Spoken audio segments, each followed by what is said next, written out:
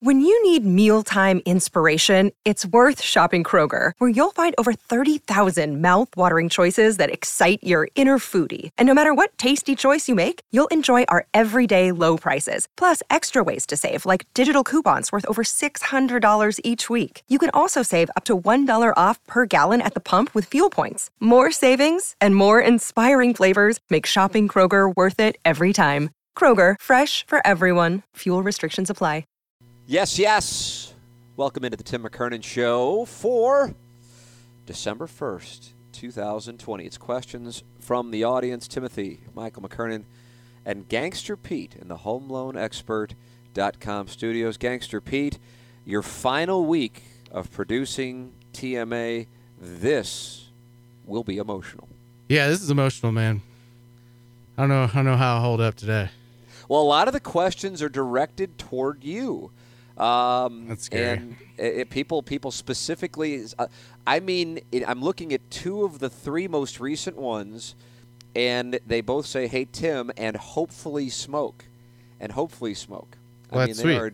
They're addressing you. That is the star power you have gained here, and people are going to miss you. But hopefully, you will continue on with this in the Pick Six podcast as well. All of our podcasts here on the Tim McKernan Show on the Inside STL Podcast Network are brought to you by Ryan Kelly, the HomeLoanExpert.com, Mark Hanna, Evergreen Wealth Strategies, Seth Goldcamp of Design Air Heating and Cooling, Jim Rogers of Restoration One of Central St. Louis, and James Carlton of the Carlton State Farm Insurance Agency. In addition to our official automotive dealership is Munganess, St. Louis Acura, and Alton Toyota. We are very grateful for all of their sponsorships. I just got my car from Alton Toyota. Doug just got a car from Alton Toyota.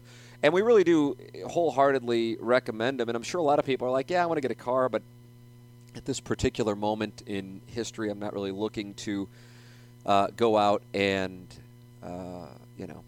shop for cars, interact with people. I'm kind of keeping a low profile. I understand it. I've never been to Alton Toyota, nor has Doug. You can shop online at altontoyota.com or stlouisacura.com, and then they deliver your new or used car to your work or home. They always have 200 pre-owned cars available, and they have a deal for Tim McKernan Show listeners, a 2020 Acura MDX all-wheel drive lease for $349 a month. Zero down.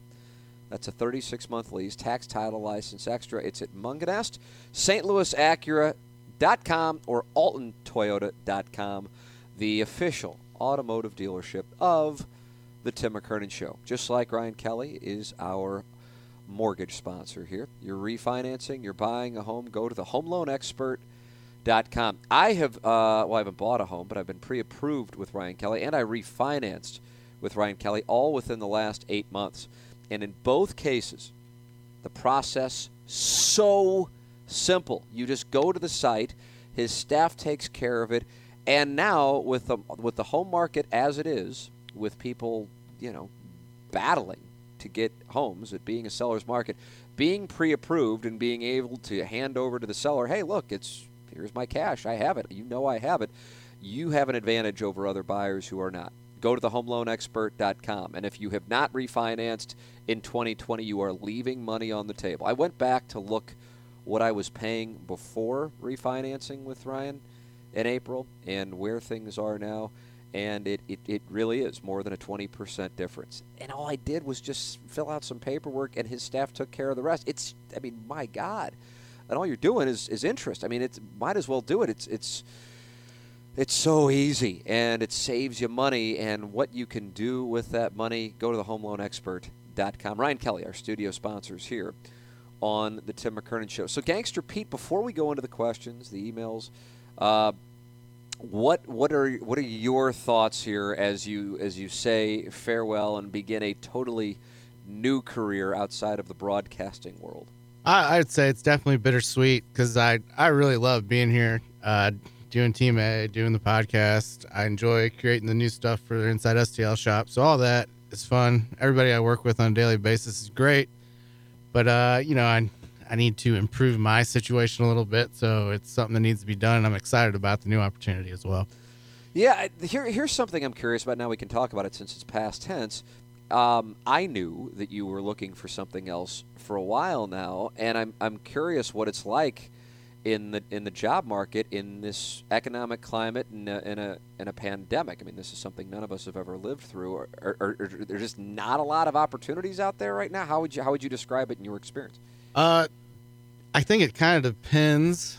Like, I think for me, actually having an MBA made it a little bit tougher because I was kind of overqualified for a lot of stuff, or the budgets are tighter, so they can't allocate those kind of resources to people.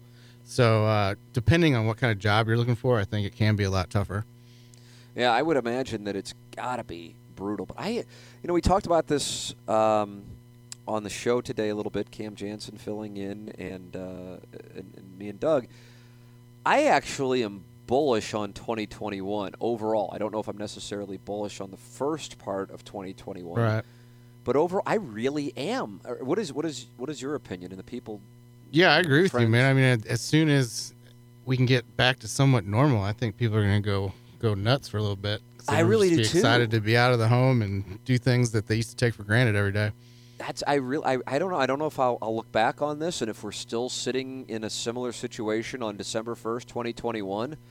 Holy shit. But at the same time, if you would have said on March 12th, which is right around when this really got serious for, I think, the majority of the American public in 2020, if you would have said nearly 9 months later, this is where we would be, I think people would have said, there's no way. There's no way. And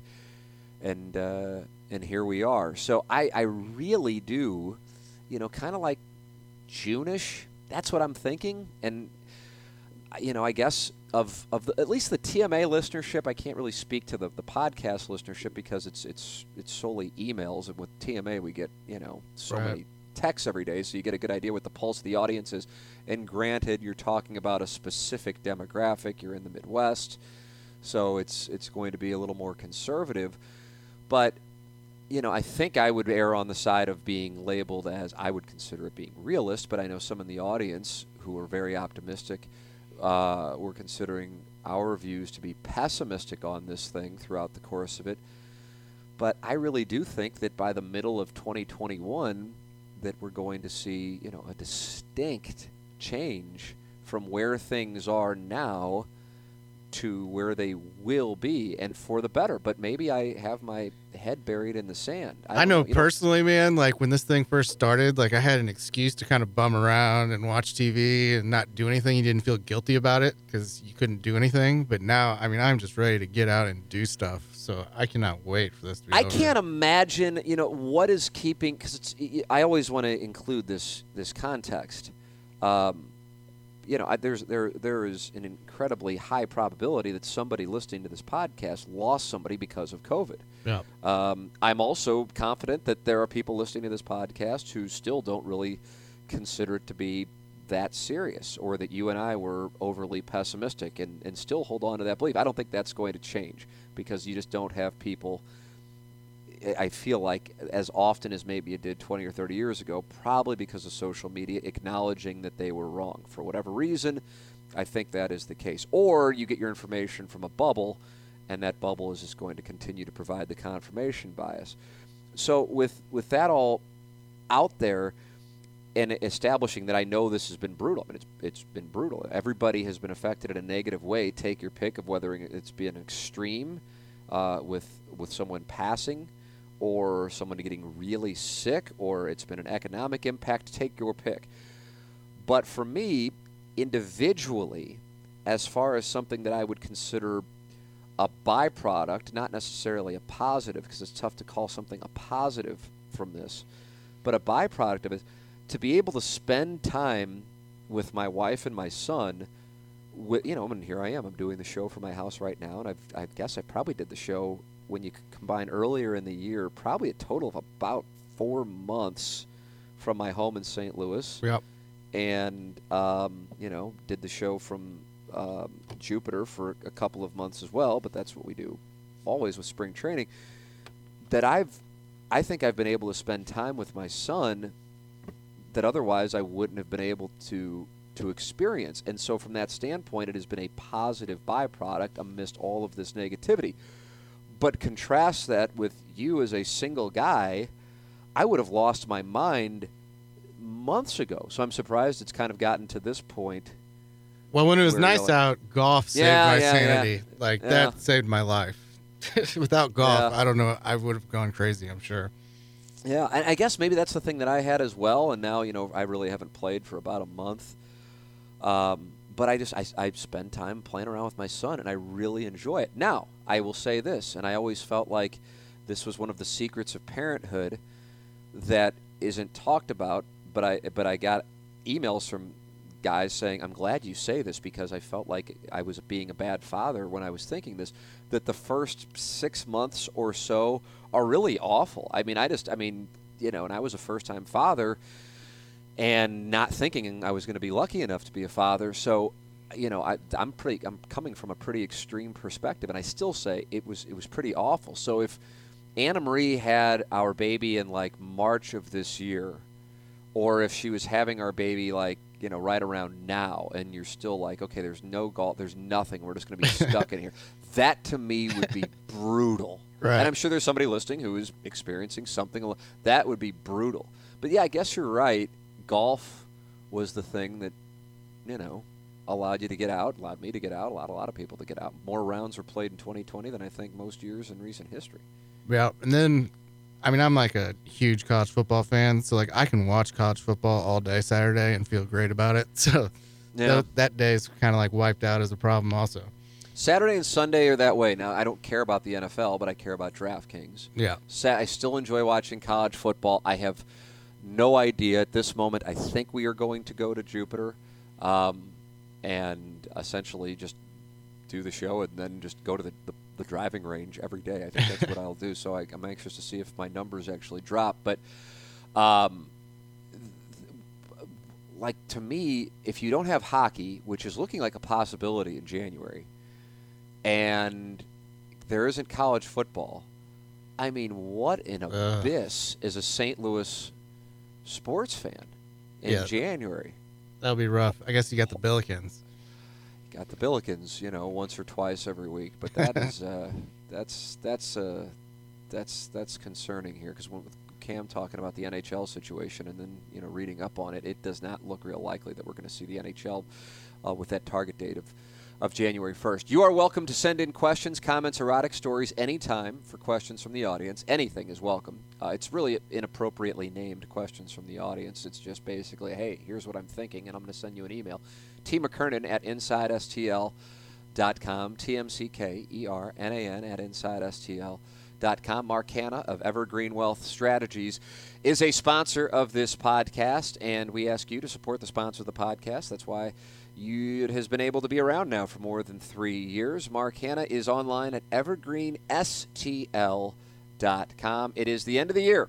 It is the end of the year, and you want to make sure that everything is organized, especially in a year like 2020. That is what Mark Hanna can help you with. 314-889-0503, or go online to evergreenstl.com. Mark Hanna with Evergreen Wealth Strategies. He helps everyday people every day, and you need a financial advisor, just somebody that you can email or call or text a question to and get an answer immediately, as opposed to guessing. God, I'm telling you, I don't know how many times I've just bounced questions off my people and had an idea that I didn't even think of before talking to them, and I really wish I would have done this back in my 20s.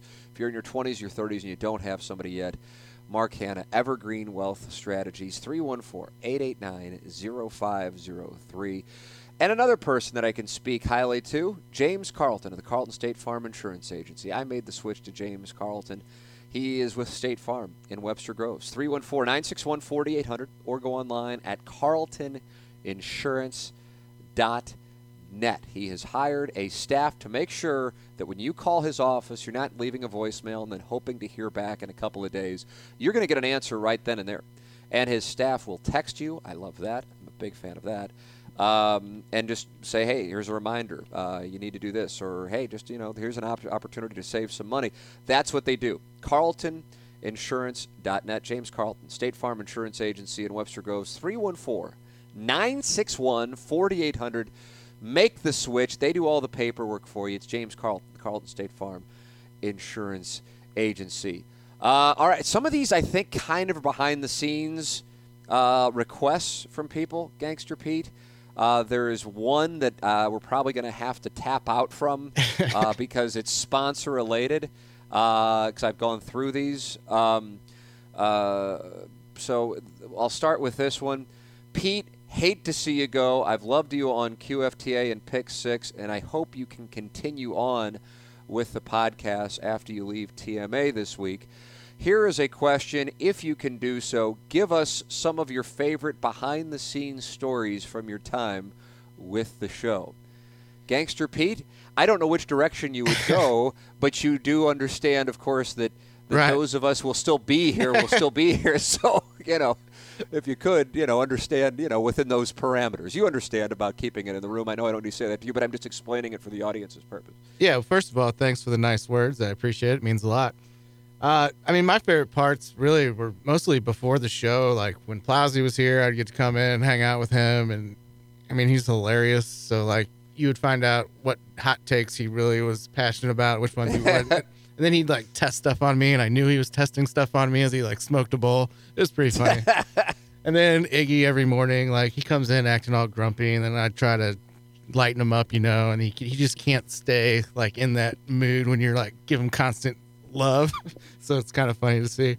So just that, and then doing the show every day is so much fun. Just laughing with your friends. And then I love doing the podcast as well. I'm glad people like to listen to them. And then the first time I dropped the merch and it got such positive response, that felt really good. I was excited about that. So those are some of my best memories. That was a nice one. I was thinking because your giggle during segments, I'm going to miss that. I was listening today as you were giggling during a segment, and I'm just like that's something because we never really have had that before. Not to say that the producers aren't involved. Obviously they're involved, but just somebody giggling along with it, and then also openly really antagonizing the audience. And, because which from my standpoint is a weakness, I'm so, I don't know what the right word would be, quick to attempt to respond to and put out fires with the audience. And you would say to me sometimes where microphones being around, why do you even fucking worry about this? Yeah. And I know my wife feels the same way. Not that we don't realize that the audience is the key to the whole thing, but when two guys are fighting on Facebook or, making something up about me or making something up about Doug or whatever the case might be, I think we're usually the two biggest targets of the made-up stuff. Why even worry about it? And I just kind of that's a refreshing, it's a refreshing approach. It's a refreshing approach. Again, not to say that we didn't appreciate the audience. There's a difference between appreciating the audience, not appreciating the audience, and allowing crap on Facebook to dictate your mood or something going on in a text inbox or an email or something like that. And as I would say about the Plowhawk and being envious of his this is life and I'm cool with it and I'm not looking to become a multimillionaire approach, your approach is something that from the beginning, really, I have admired. And some of your friends, such as G Unit, another guy who we both know, have said this is really just the way that he is. This is the way that he is. I admire that. How do you get that? Is it just the way you've always been, or is this something that you had to learn from trial and error? I learned over the years that there's when I was younger, I would talk trash to anybody that talked trash back to me or, started stuff. And then I just realized that you get nothing out of that. And then I become comfortable knowing that my friends and my family, they love me, So, if they had a problem with me, I would be concerned about that. If some stranger on Facebook says something that doesn't know anything about me, I do not care. There is something to be said for that. I think I've said it before with...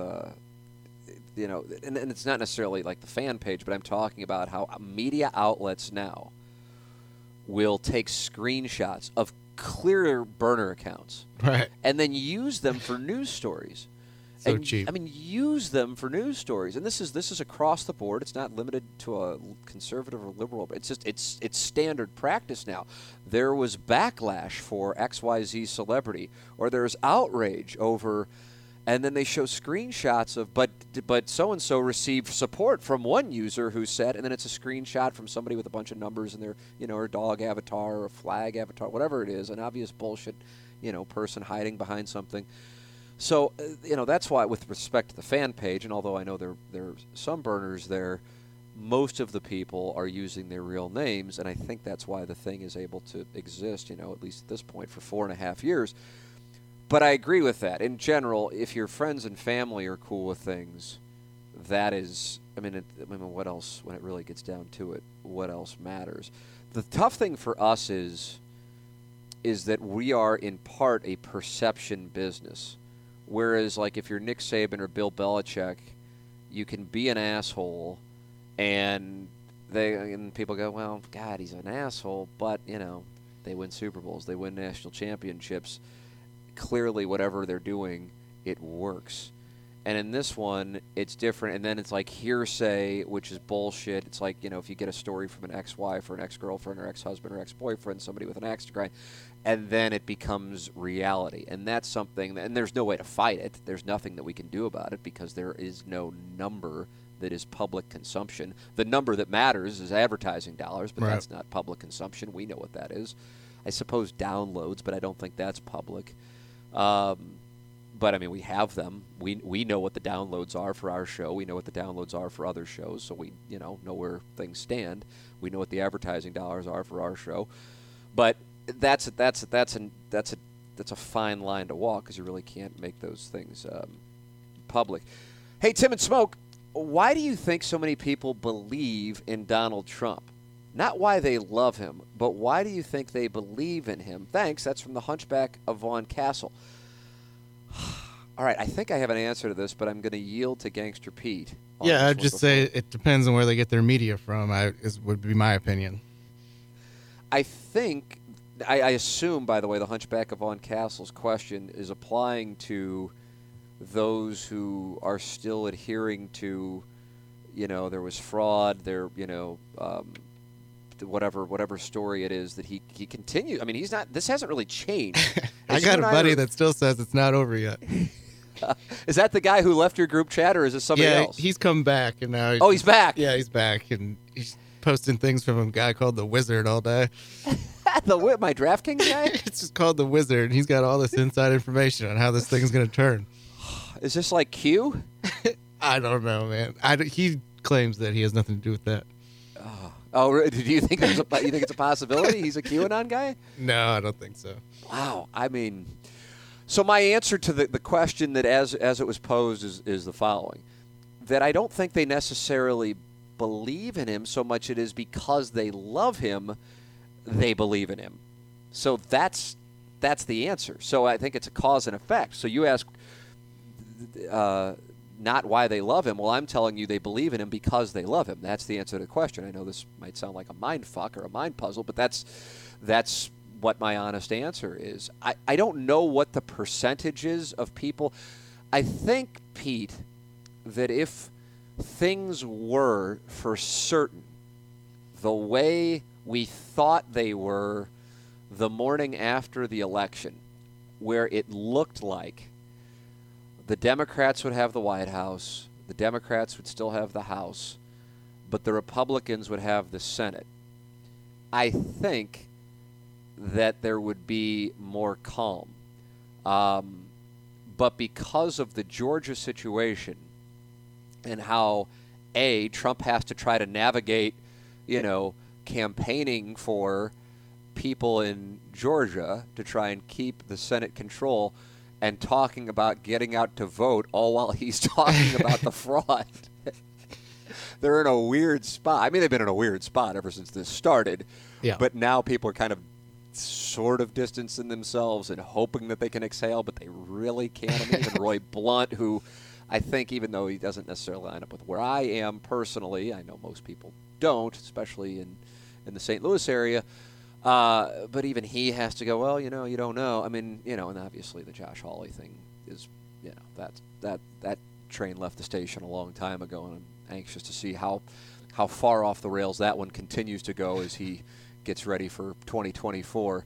But I think that's what's holding holding it up is the Georgia situation. So what we thought the morning after the election now is a little different than where it is, and I think that contributes to it.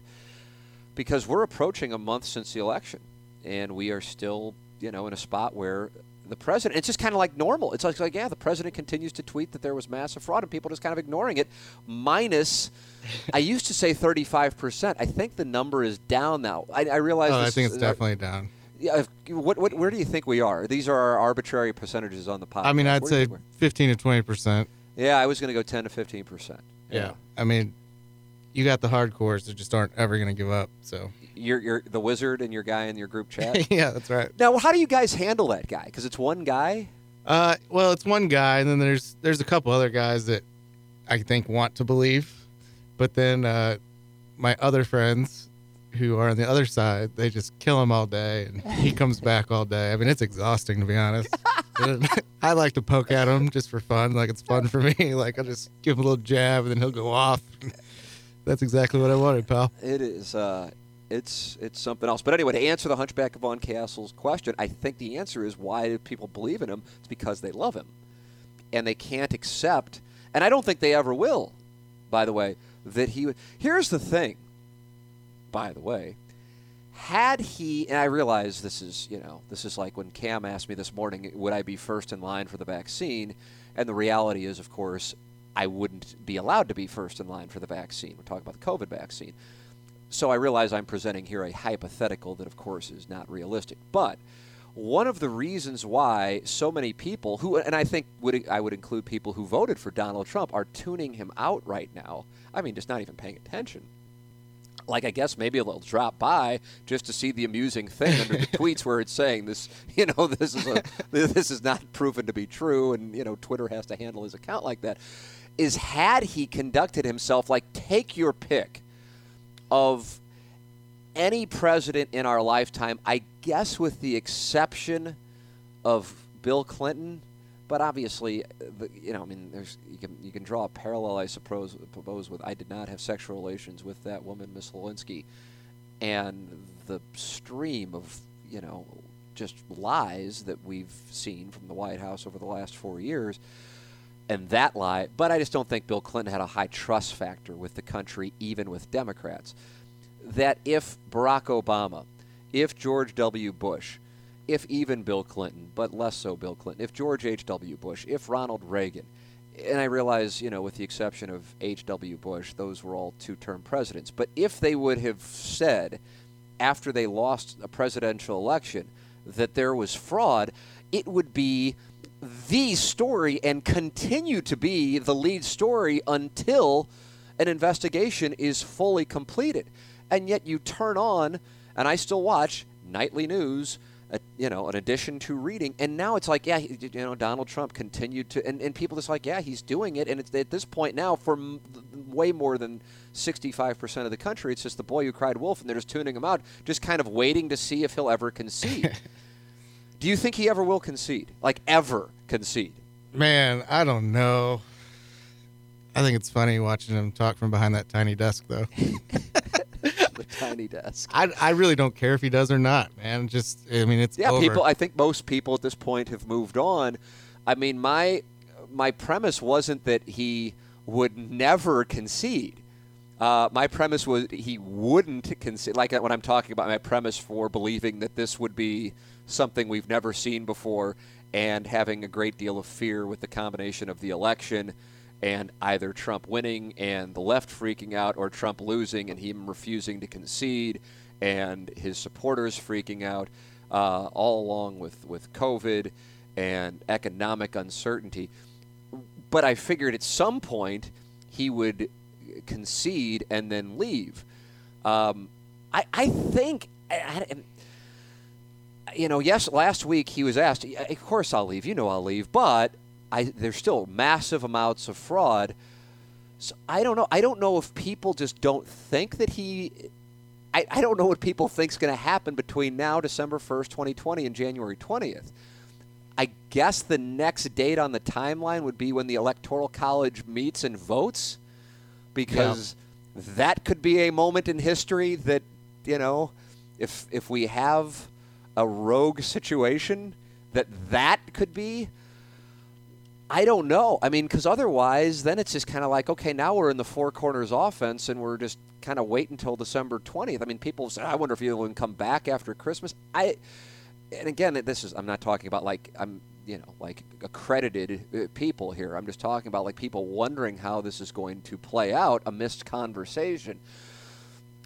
I don't know. I don't know if he'll continue to contest. Like, will he be on that platform sitting there as Joe Biden accepts the oath of office and has his hand in the air, taking his oath of office? Will Donald Trump be sitting there? Let me ask you that one. What about that? Not a concession, but will he be sitting there? What do you think? I doubt it.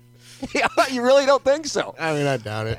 I know. I mean, isn't that just? I mean, some people just continue to say this is a coup playing out, and again, I'm talking about media pundits. I'm not talking about an overwhelming majority of the population at all. Like you, I'll use the number of 85% of the country to think, Joe Biden's won. Whether I like it or not, Joe Biden has won. But I think that the vast majority of the country also thinks that this is just going to just go away, and I guess it's possible, but he hasn't really stopped. He hasn't really I don't follow Donald Trump on Twitter. I'll drop by every now and again just to see what the word is, but I do not follow him on Twitter. So let's see. So an hour ago, watch live, Michigan State Senate hearing on oversight holds hearing on election fraud. 2 hours ago, he tweeted something from OAN. It looks like my set at KOMU back in the 90s. 2 hours ago, he retweeted Sean Hannity saying something or another. 2 hours ago, he tweeted Tucker Carlson. I guess he just retweets. Let's see. Do something, Brian Kemp. Yeah, so he's going after Brian Kemp, who was like his guy. Now Brian Kemp, who's in Georgia, and obviously the situation with the governor in Georgia. You allowed your state to be scammed. We must check signatures and count signed envelopes against ballots, then call off election. It won't be needed. We all win in caps. I mean, that was 2 hours ago. 2 hours ago, we won Michigan by a lot. I mean, he's banty with 60 Minutes too, because I know that because the guy he put in charge. Krebs interview, yes. Yeah. So, who by the way is Republican. Yeah. But either way, I mean, I just, when is it going to stop? I mean, when is it going to stop? I don't know if we're just like watching this thing burn in like a month. We're going to go, or less than a month, I guess, a couple of weeks. Isn't it December 14th the Electoral College meets? Yeah, I think California got certified the 11th or something. Okay, so I mean, and we'd go, holy shit, how did we not see this? He always tells you what he's going to do. I mean, I think everybody, at least people paying attention, I always would like it when I would ask the question on the fan page or talk about it on the show, like, do you think he'll concede the election? And the people who are voting for him would go, of course he will. And I'd go, do you really think that this man is going to stand there on election night or whenever the results are certified and say that that he's going to congratulate Joe? But like, there was no way. Like, that was so obvious to me. It was like, bet everything you have that it's not going to happen. Not because I'm like a soothsayer, but it's just not in his makeup. It's not in his makeup to say he lost. And so I don't know if he can sit there as Joe Biden accepts the oath of office and there is a smooth transition of power. I hope he can. It would mean a lot. But if he still is tweeting on January 21st that he won, I mean, like he's not stopping. It just continues to go on. But at this point, people just have tuned it out. He keeps moving the goalposts. I'm kind of enjoying the show, to be honest. If we get to, listen, I keep saying the same thing. If we can get to January 20th and he is out and there is calm among the vast majority of the electorate, there is not violence, and we really have that vaccine getting to people, and we can't by January 20th. No, I'm not talking about the long-term effects, which certainly, ideally is there aren't any, of course, hopefully, but I'm talking about the long-term ability to combat the virus. If we can get there, I'll go back to what we said on the radio and the podcast. I am so bullish on where things will be in the second half of 2021. And I would have said that, by the way, had Donald Trump won. because it wasn't about who won the White House. It was about Americans feeling appreciation for something that we took for granted this time last year, and that is normalcy. So I think there will be a boom. I really do believe that. It's not me telling myself that. I really do believe it. And that, I would have said the same thing if Donald Trump would have won. But in this case, I think for the vast majority of the country, if you have a Democratic House, a Republican Senate, and Donald Trump out of the White House, I think people across the board would feel like, oh, wow, we stumbled into the best case scenario. This isn't that bad considering what we were worried about, but we've got to get there. And we're not there yet. And that's the thing that I just can't exhale from. So hopefully that will be the case, all again, while the COVID numbers are where they are. This one is interesting to me, Pete, and I know you don't see them, but I see them, the senders. And I know this gentleman who sent this in, and he says this, good morning, Tim. Hope you guys had fun in Sanibel. Our family goes yearly as well. Great spot. Today's question, preface, I vote right and voted for Trump, just fall in line with conservative principles. He's understating that because I know this gentleman, I don't know him personally, but he sent in a lot of stuff over both via text and emails over the last 8-9 months, and I would describe this person as really conservative in comparison to the majority of our audience. I would actually say, because I saw there was a poll on the fan page asking, do you think the fan page leans right? Do you think the fan page, again, the majority of the users lean right, lean left, or for the most part down the middle? And I saw that overwhelmingly it was getting voted on lean left, and I actually think the answer is, now of course this is super subjective, is I think the majority are actually conservative in as far as political principle goes. I mean, I'd parlay that with my Trump wasn't going to concede thing. But here is the variable on it. They're not fans of Donald Trump. Right. And so you had people who either, would post things, opinions, not necessarily like memes, going, God, this is a disaster. And then it makes it look like, if you're a Trump fan, that therefore you're not a Republican, because the Republican Party's identity at this moment is Donald Trump's. So I think you have a number of people who are Republicans, including the vast majority of Republicans in Washington, D.C., who are cringing and have been cringing at what's gone on the last few years and wondering what the hell has happened. Just like I think some people who are Democrats going, what the hell has happened with some of this, whether it be defund the police or canceling people on social media, or we're, going to appeal to like a 0.1% of our voting base with issues that are going to turn off 99.9% or are not important to 99.9% on the left. So I think that's I think if I were to give a characterization, again, this is of our audience. This is not of the country, because again, you're talking about overwhelmingly college-educated white males in the Midwest who are in their 20s, 30s, and 40s. I mean, that's our audience. And that, of course, is not representative of the country. But you get caught up in that bubble, and then you start going, oh, okay, this is the way everybody thinks. Well, that's the way everybody in this bubble thinks. But specific to this question from this email, or this gentleman, I would tell you, is truly conservative, and I would have thought would have been a Donald Trump guy. And he does say, preface, I vote right and voted for Trump, just fall in line with conservative principles. How on earth does Trump not have a better attorney than Rudy Giuliani? He's like 80 years old. Isn't Trump a billionaire? He should have the best attorneys in the world. Personally, I think he needs to drop the case. There likely was fraud, but minimal in my opinion. There's probably a small amount of fraud in every election. Anyway, he looks foolish continuing to insist there's major fraud and he'll be president. Even more foolish with Giuliani. And Sidney Powell, the accusations she made against the software company the other day, if true, would be the biggest crime in history, but she provides zero factual evidence. What in the world are they doing? I'm hopeful the White House will go back to Republicans in 2024, but this is a terrible look for now.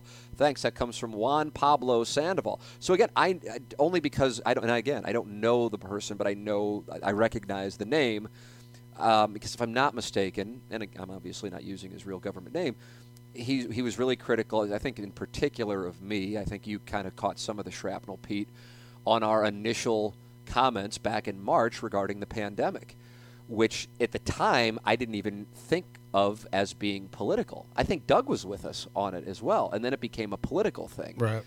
But the first couple of weeks of TMA maybe first week and a half of TMA during the pandemic, I enjoyed doing the show.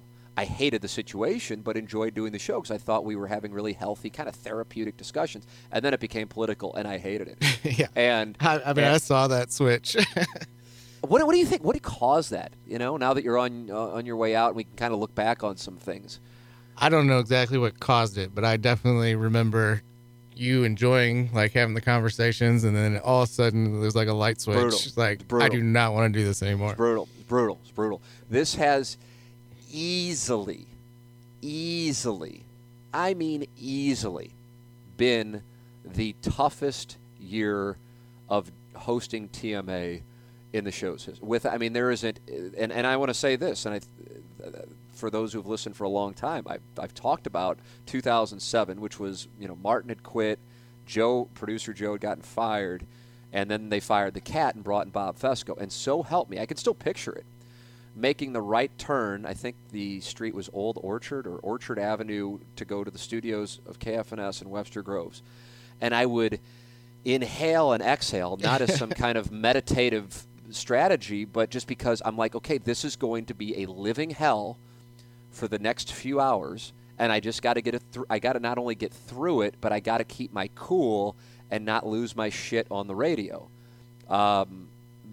That's how bad it was, and I truly was. I really was. Because I'm careful with this word, because I know there are people who truly suffer from it. But I was depressed. I was depressed in the first few months of 2007, and even with including that context into it, and it was because of the show. I was 100% professional, but it certainly impacted my personal relationships without question. The stuff with the man and the woman thing. Was I don't know. I guess I always kind of knew how that was going to play out, but the audience was aware of it all. I didn't need to say anything, right? And so that made it that I don't want to call it easy, because he was trying to bait me also. But that was at that point. First off, I'd survived 2007, and I recognized the strategy, and also I just knew what I was up against, and it wasn't going to be a really tough, win. But the audience knew, and that was so helpful. So with 2020, so many things have gone on that the audience doesn't know about, and it's a really tough spot. Or I guess I would say this, that not just the audience, but I actually have family members. Not like I'm not talking about QAnon family members. I'm talking about with regard to the show, who read the paper. And then I think I think they're like, oh, that and I go, well, that's not true though. That's actually not happening. Here's and here's why it can't happen, and here's this, and here's that, and they go, oh, well, then why is it in the paper? And I go, no, I don't have an answer for that part. I just know that it's actually not true, but I can't say that. I have an answer. I know you do, and you might want to share it at some point, in a week. But I can't, and so I got to just kind of, just do the show, and then people are like, man, this is really, it reminds me of, it really does. There is an absolute parallel. For some reason, I was talking about this with Chris Raby a few days ago. We were talking about, I don't even know what the hell we were talking about. We were on the phone. We were on the phone for a while. There is an absolute parallel to when I left KMOV in 2005, which was like a no-brainer thing. Real straightforward. Steve Savard was the sports director. Doug was the number 2 guy, as it was called in the department, and I was the number 3 guy. So I anchored Saturdays, Doug anchored Fridays, Savard anchored Sunday through Thursday. And hell, I was thrilled to be there. I was 23 when I started there. And because the public perception was, well, if you're on TV, you're making a bunch of money, and if you're on radio, well, that's nice, but it's supplemental, that if I were to leave television, that I had to have gotten fired. But that was not true. And, Savard knew it, but I couldn't say anything because KMOV theoretically could have kept me from doing radio because my non-compete included any broadcast in the St. Louis metropolitan area, not just television. But Alan Cohen, the general manager, allowed me to do radio because he knew that I just really didn't want to stay there, and that was it. But the station, the people inside thought I got fired, and then the audience thought I got fired, and it drove me up the wall. And to my dad's credit, he said, Timmy, people are going to think you got fired. Don't leave there. And plus, he was involved in radio and had just left himself a year beforehand, and he didn't really like the stability of it. And he said, I don't know. He was really against it. So that bothered me because a large portion of the audience thought things that were not true, and I couldn't say anything. I couldn't say anything for a year. And back then, I acted like a complete ass about it because it bothered me so much. Now, it bothers me, but I'd like to think I don't necessarily act like an ass about it. I just deal with it, and it's kind of, I don't want to say it's a whatever, but it's, it's in the whole scheme of things, it really doesn't. Like, Pete, you said about the criticism from randoms, it's like, okay, I mean, my wife knows the truth, my family knows the truth. Yep. Guys like you know the truth, Doug the cat, That's what's important, Tim. Yeah, and that's what's important. So that's what you kind of focus on. So, but with regard to doing the show and 2020, obviously we've had, you're gone now, the cat's gone, the Plowhawk's gone. So half of 6 people who I thought I was going to be working with for into 2030 are no longer part of it.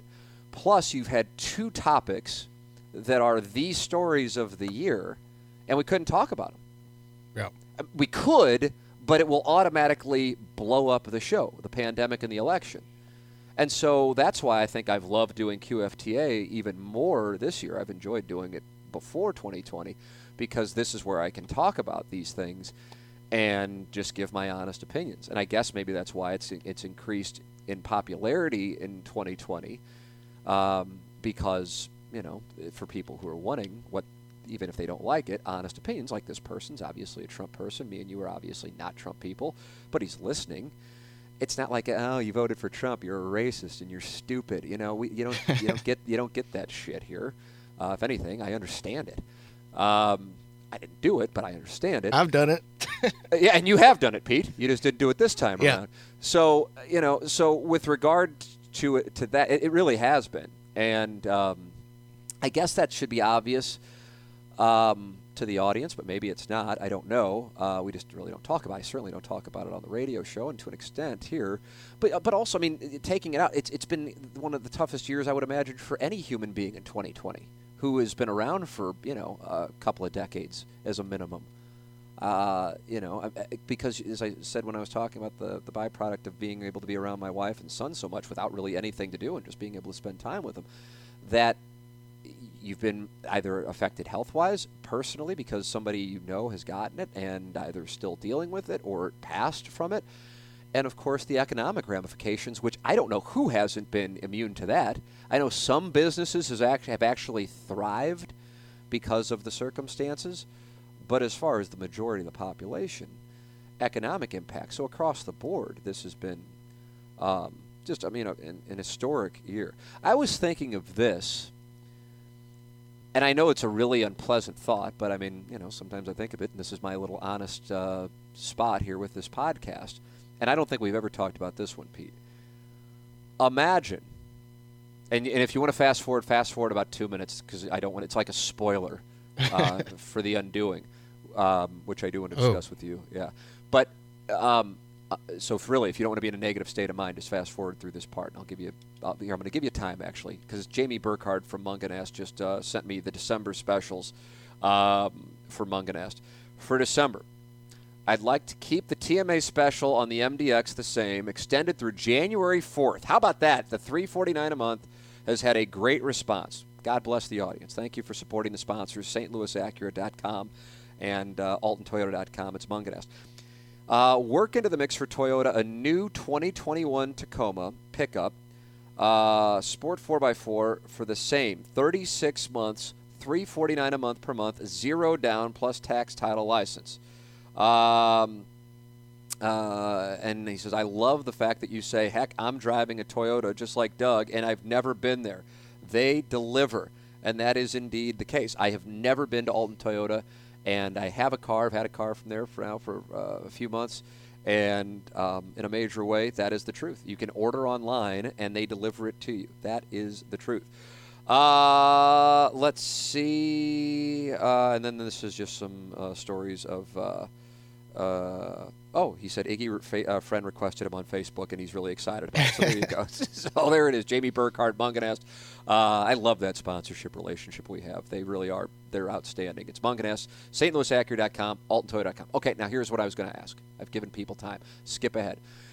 What if, from a psychological standpoint, an economic standpoint, but psychological more so, mental health, that you start taking the vaccine, everything seems like it's cool. People are starting to return to normalcy across the world, not just in parts of Australia and New Zealand.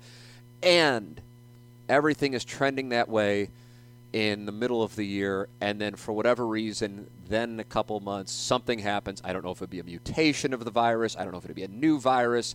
There is a flaw with the vaccine, whatever, some circumstance like that.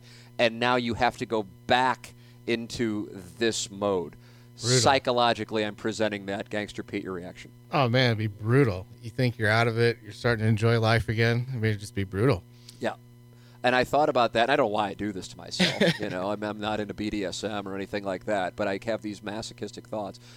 And I just thought, because I'm like, okay, I really do, and I'm so excited for it, whenever the time comes, because I think it's coming within the next 7 months, of, a really like there's, if you've ever seen the movie A Christmas Carol, I know there's the book and most people have read it, but the film with the great George C. Scott, University of Missouri. I've seen it, yeah.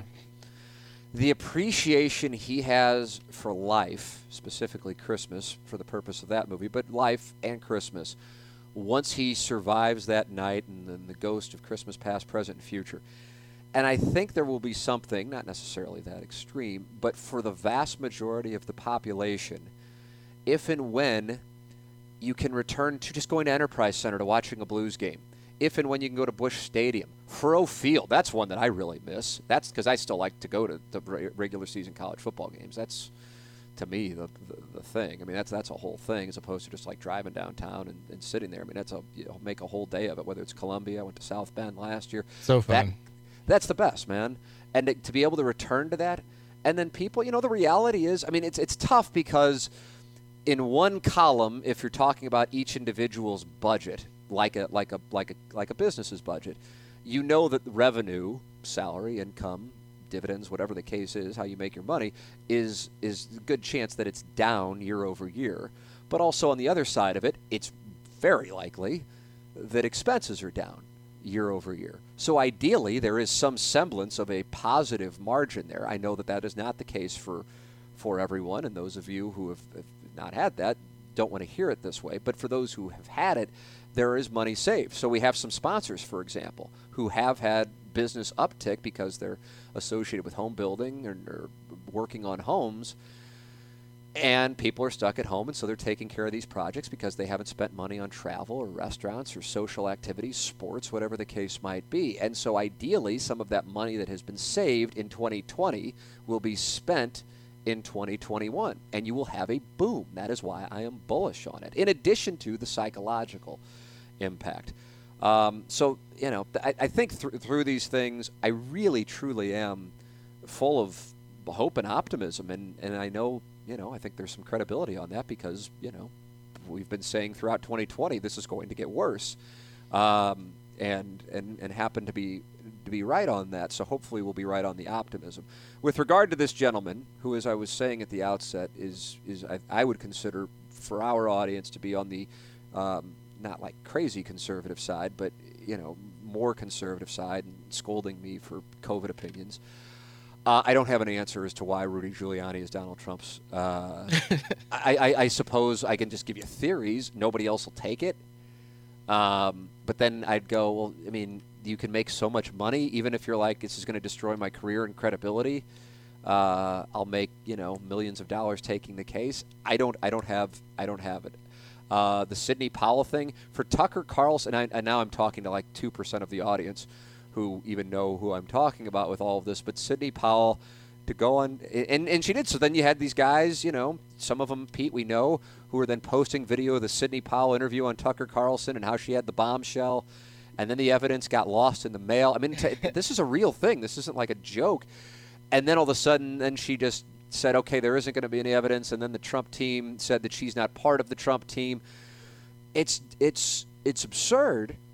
I don't have an answer for it, but it continues to play out. I don't know. I wonder this, and I know that me and you don't fall into this category, but I wonder for people who did vote for him, if they see what's gone on over the last month and it makes them regret their vote. What do you think on that, Pete? Oh, I'm sure there's some people that feel that way. No Yeah, doubt. I wonder what the percentage would be. Like, is it more than 10%? I know people wouldn't say it on social media because you can't acknowledge you were wrong. Because for me, I guess I didn't necessarily think it would play out like we'd still be doing this a month later, with like the tweets and there's actually but I didn't expect him to concede that night. That was my expectation, and that was like a lock to me. But if the conduct makes people go, God, how did I, and in like 10 years, we'll go, yeah, I voted for him. Kind of like I'm ashamed. Like I voted for George W. Bush in 2000. I'm kind of ashamed of that. Well, that's how I feel about voting for Trump the last time. Like I'm like, Yeah. how did I do that? Yeah, but you have an answer. You've told the story yeah, before, right? well, It yeah, was your that's mom. true. But It it wasn't still like you're like, feel- this guy's great. It and then all still of a sudden you feels saw- dirty. Yeah, I don't know. I mean, I was never considering voting for him, but I wasn't excited about voting for Hillary Clinton. I'll tell you that. Wasn't excited about voting for Hillary Clinton. I wasn't really excited about voting for John Kerry, not to the level of my excitement for Hillary Clinton, but I was voting against George W. Bush, and I voted for George W. Bush in 2000. So I don't know. I don't know. Like when kind of like once there's some distance on things, you can talk more openly about them. Like in 10 years, you'll have people go, yeah, I voted for him. I don't know. I just, I really didn't like Hillary Clinton. I know it looks really bad now, but I don't know how that'll play out. Or if we'll have people like, and Trumpism is still going on, and then there's a new representative of Trumpism, Josh Hawley, perhaps as a local example. As a young guy could be. I don't know. I don't know how it'll be 10 years from now, but I'm curious if people regret it now a month later. This one was one of our favorite emails we got, and the gentleman who wrote it, Pete, has said we can give his name. It was the one who wrote in last week and was just, so fucking pissed off about the way Joe Buck would end his interviews. I would read it again, except it's pretty long, and so I would just say go back to last week's QFTA to listen to it. But the gentleman has come forward, and he said, hey, Tim, I just listened to your response to my below questions. Thanks so much for taking the time. I really enjoyed hearing your thoughts. Pete was right. I think this was therapeutic for me. You're certainly welcome to use my full name, Tom Reedy. This was my first QFTA email, but I'll try not to be a stranger. Thanks again. Love the show. It's from Tom Reedy. And he was just, fired up about the way that certain interviews will come to a conclusion, specifically Joe Buck's television show. And when he had Derek Jeter on as a guest, and I think the question was, would you rather look like Jar Jar Binks or sound like Jar Jar Binks? And Tom was very unhappy that some of the time that Joe Buck could be conversing with Derek Jeter was spent on an asinine question, and then he played out what the upside was as if he could give a thought-provoking answer to, you know what, I'd rather look like him, and here's my reason, Joe. And he was just, this is a monster email, and he was so fucking pissed off about it. It was wonderful. I found myself thinking about that email a couple times since the show, just chuckling to myself. I have really, I really enjoyed that email. So yeah, Tom, I'm glad you will not be a stranger. All right, how about this one? I'm anxious to hear your response because I think we're going to differ on this, Gangster Pete. All right. Tim and Smoke, hope all's well. Smoke, good luck in your new endeavor. Apologies in advance for the length of the email. I figured you both would be interested in this topic. I'm confident I am not the only one writing in about this. If either of you didn't see it, Dave Chappelle put up an Instagram post about his show being streamed on Netflix and HBO. He explains when he signed the contract to do his show with Comedy Central in the early 2000s, it appears he signed away his right to his own content. Fast forward to this month, both HBO and Netflix are streaming his show. He goes on to say he knows he signed the contract, but he doesn't like that they can do whatever they want with the content. He asked both to be removed from the respective platforms. Netflix removed the content, but I don't believe HBO did. Since no one can help him change the contract, he's asking the fans to specifically not watch his show on places it's streamed, I guess, until he gets the rights.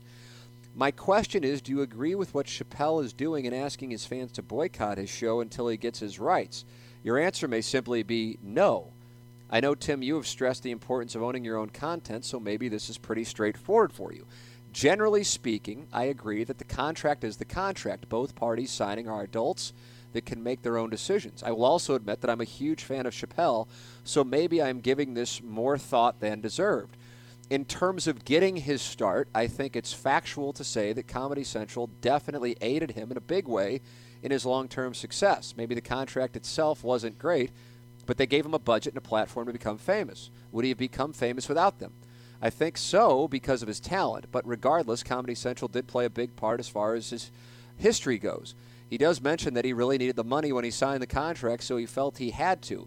He even jokes at times during the show that he has a low budget/salary. I don't know what he's talking about with that, because Chappelle was making a shitload, but maybe he's talking about at the very beginning. I don't know. I digress. This makes me think about people entering into bad contracts depending on their situations. The Rams signed a bad deal knowing this may be their only shot at a second term. I don't know what that one means. I think maybe he means the city of St. Louis, because I think he meant team that could instead be of term. So that's what I think there. I'm guessing what the author meant. Not always, but in some cases, kids signing student loans for college feeling this is the only way to get a good job, and be successful. Is it the people's fault that they are signing these contracts? Yes, but I do think there are situations where the chips are stacked against them, and the only way out is a one-sided contract, in my opinion. 9 out of 10 times, I think Chappelle is on the money with what he says. At first, I thought that this post was a bit immature, I guess talking about Chappelle's Instagram post. He does point out that he signed the contract, but he seemed to play the victim card. I think some people may feel this complaint is ridiculous because of the amount of money he's made on his last few specials. However, the more I tried to read between the lines, granted I don't actually know, I bet this is emotional for him. He left the show when it was at its height and was publicly shamed. He went off the grid for a decade or so, then slowly made his comeback to being successful. Once he felt he was back at the top and not controlled by the establishment of Hollywood, they put the show that he created but still doesn't control to show they still have some control. Well, I don't think that's why they did it. They did it to make money. Realistically, and that was my opinion there, realistically, I'm sure Netflix and HBO wanted more content during the pandemic, but I can understand how that could be painful to Chappelle. I still think, generally speaking, the contract is the contract, but it's interesting when people big enough like Chappelle punch back if they feel it's unfair. You saw this to agree with Call Her Daddy, albeit very unprofessional, and they were met with numerous favorable counteroffers. Similar to Pete, I have a group chat with a bunch of friends, and we discussed this. Most said he's rich, move on, make another sketch show if you want, let it go. Myself and a few others, probably because we were such big fans, somewhat supported the pushback. If he's that big, he can do whatever he wants, and if he's big enough, he can push back on what he thinks is a one-sided system. Again, apologies for the long email. That comes from the Sultan of Duck Butter. Gangster Pete, I know it was long. I know it kind of moved around, and I know I was editing some of it, not editing it, but trying to put what I think was some autocorrect into proper context for the email. Are you familiar with the story? I watched it, and I shared it on my group chat. Okay. So what is your opinion? What were the, because obviously you have a diverse, relatively speaking, as far as political opinions go, group chat. What are your thoughts? What were their thoughts? Well, when I posted it, some people thought that he seemed really bitter, and then some people, they respected it. I thought it was fantastic just because his full talent was put on display there. He made that, I think it was like 12 minutes. He made it so interesting and enthralling that something that I don't think is actually that big of a deal because like some people said, he's rich, he's going to be fine, move on. But I mean, he's such a talented orator. I was enthralled by it. I feel like he's kind of like Michael Jordan. Like the people that are the best, they remember every single person that slighted them along the way, and it motivates them, it stokes their fire.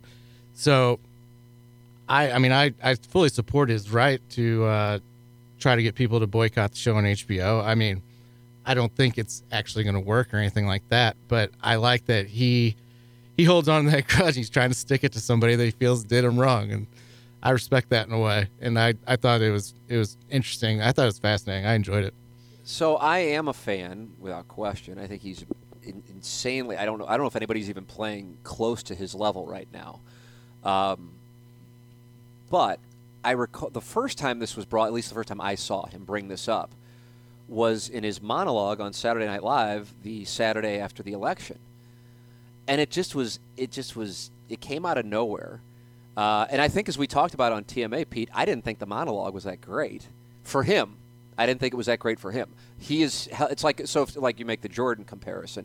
So like if Jordan goes out and scores 22 points, you go, oh, Jordan had an off night. Right. But 22 points for an average NBA player is ridiculous. So, that, and I just considering after this monumental moment in American history, and it was still going on. I mean, literally early, like 8 hours earlier, Joe Biden had been, media outlets had announced that he was the president-elect, and Dave Chappelle has the stage, and I'm just like, God, I thought that would have been better, because I thought his monologue the Saturday after Trump was elected was incredible, considering. But he brought up the fact that I think it was Viacom, CBS, and Netflix were streaming his stuff, and I'm just like, where'd that come from? And that was just like, it was so petty. It was like beneath him. But I do like the Jordan comparison, both from the ability and the pettiness, because Jordan's Hall of Fame acceptance speech was essentially just a line by line of everybody who had fucked him over. That's what I was thinking about when I watched that. That's what motivates him. So I have to, I think you have to, this is my opinion, in order to analyze this from a legal perspective, and I'm not an attorney, but more, I guess, from a principle perspective, take the fact that I'm a fan out of the equation, take the fact that I think he is playing at another level as far as his mental capacity, higher than certainly most comedians and just most human beings at this moment, and that I loved Chappelle's show, and when Comedy Central still does air it, and I'll just be like, this is so ahead of its time, because it wasn't really. I didn't think it was ahead of its time. If anything, you couldn't run most of those sketches in 2020, which is fucked up. That we actually have gone the other way. That you couldn't run most of those sketches now, that you could in 2003 and 2004. It just was so astute, brilliant, and in kind of in a sense like Sacha Baron Cohen and holding up a mirror on topics. But he signed the contract. And that's that. So, and I guess maybe, the person who wrote in, the Sultan of Duck Butter, did point out that I do care about owning my own content. It is something that I will go to the mat for on owning TMA, owning Inside STL, owning the archives of TMA, owning all of the drops of TMA. Wherever I go, as long as I'm the majority owner of Inside STL, the content of TMA goes. That's the way it is. That's why you hear drops from 1380 12 years ago still on our show. That's why you hear things from 920 still on TMA. And so we made sure to have that. That's why I have it in my deals now, certain things, because you have to have the foresight. And listen, the other side can say, well, we're not going to give on that. And I go, okay, well, then you're not going to have me. And that's fine. That's business. So, but here's the thing. I didn't own the content of the Morning Grind. I didn't have, the foresight at that time. Actually, we started that thing up right when the Chappelle show was going on. So you don't know. But starting in 2010, I do own all of it.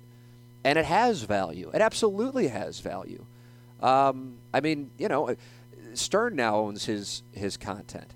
And so he can replay shows from, the K-Rock days. You hear, old shows played. Well, at least I believe he does, because I'm hearing him on his channel.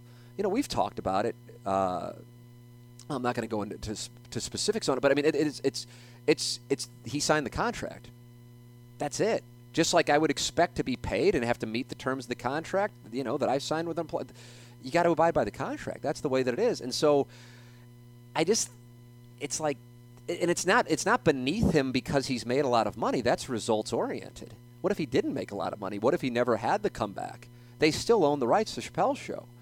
So, and here's the other thing, and this is specific to kind of new-ish Chappelle.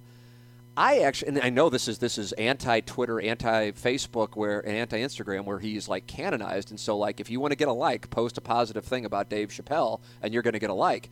Want to get a like, post a negative thing about, take your pick of whatever, Like right now, I've made the observation that right now I am, locally anyway, in the anti-Joe Buck mode, where it's in vogue to be anti-me. And I'm hoping that, like Joe Buck has now experienced, now it's not in vogue to be anti-Joe Buck. You observe when people are kind of hot on social media and when they're not. Chappelle is, I think, as hot as it can possibly get on social media. And so, therefore, it's like he could hold it up on the stage, and people go, God, that was fucking brilliant. Chappelle said, this is where we are right now, and he held up his own shit. Because I'm watching some of the stuff right now, and I actually feel like it's preachy. And it isn't, and people say, he's like the next George Carlin, and I think he's there are people been maybe perhaps at Carlin's level since Carlin. But I didn't feel like Carlin was ever preachy. I didn't feel like Carlin necessarily was like people say this about Phil Mickelson. Like he would almost rather have a tougher shot and bogey the hole than just play it straightforward and get a par because he wants to show that he can do it. And I kind of felt like that's what the monologue was at Saturday Night Live. This was like, I felt like it was just kind of like poorly done. And so that's why when he said that about the deal with Netflix and them airing his stuff and HBO, I'm like, I don't really think this is principle. I think this is personal. And so people celebrating it because he's standing up on some principle, in reality, they're celebrating it because it's personal. And they can relate to just feeling like they were fucked over by their boss. Because most people in their lives aren't in a spot where they have a show and they have to sign contracts and have decisions or the foresight to own their own content. And so I'm just like, oh, he's doing it because he can, not because he's got a bunch of money, but because he knows Netflix needs him for their comedy specials, and so that's why he can do it. But let's say it's like Nikki Glaser, and she had a show. Could she do that? And she's an incredibly talented comedian, but she's not Chappelle, so she couldn't do it. So it wasn't about principle. So I saw this, people like, man, he's a genius. Man, there's nobody else like Chappelle. And I'm like, I agree with you on that. But not because of this. This, to me, is just, he's pissed off that he doesn't own it, and he feels like they're taking advantage of the fact that he signed a contract that, he wishes he wouldn't have signed. And I get it. Do you think people could learn from his story, though? Absolutely. To own their own content. Right. So I think that's a valuable lesson in there. Sure, but I knew it, and I didn't have to see Chappelle's Instagram post to know that.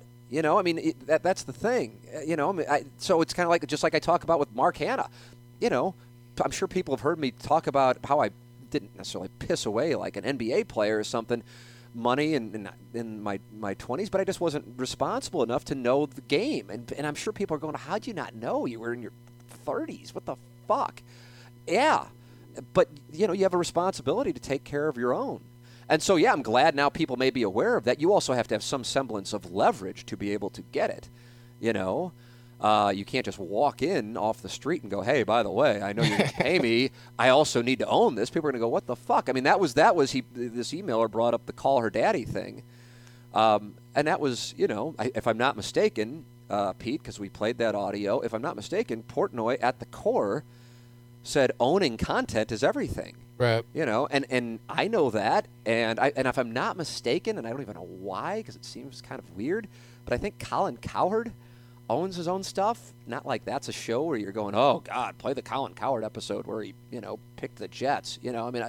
But it's just something that's kind of been understood as the platforms have become less important over the last few years.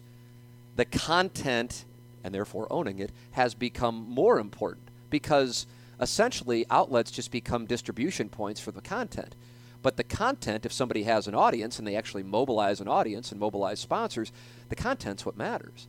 So again, I'm looking at it, I guess, in a way because I do own my own content, and I know how important that was to me when it was something that I think when I first initially did it, it was just something like the people on the other, and this goes back, this goes back to, I think 2010. I think when we did the deal with 1380, where they stopped paying us and Inside STL started paying, that's when it started. So like January 2010 or December 2009, right in there, to present day. So, and we've been at fucking 4 different stops since. But if I didn't, and let's say I were to leave TMA, and I'd be like, okay, well, I mean, understandably, and now whatever station is playing me, Doug, and the Cat from 920 is playing me, Doug, and the Cat from 2014, and we're not getting paid for it. I'd go, well, shit, that sucks, but I don't own it. They provided us the platform. That was the deal. That's just kind of the way that it is. I wouldn't like it, but if 920 now wanted to hire me back and give me, now I had the juice, and they wanted to give me, whatever, I go, okay, sure, I'll play ball with you, but I need you to take down all those archives of TMA where I know you're selling advertising on it, and me, Doug, and the Cat aren't getting paid on it, or Inside STL isn't getting paid, whatever it is, isn't getting paid on it. That's how. Again, you're talking about Dave Chappelle, and the comedian of our time, and also a brilliant mind of our time, and drawing a parallel here.